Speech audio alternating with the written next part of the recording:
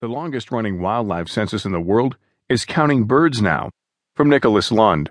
From the Washington Post Animalia section, I'm Sam Scholl. The morning started out a disaster. We were prepared to go rain or shine, but Saturday's ice storm made conditions not just unpleasant but dangerous. I frantically coordinated with my colleagues at the D.C. Audubon Society to alert our 24 volunteers that we had to push our start time to the afternoon. Postponing any longer or giving up was out of the question.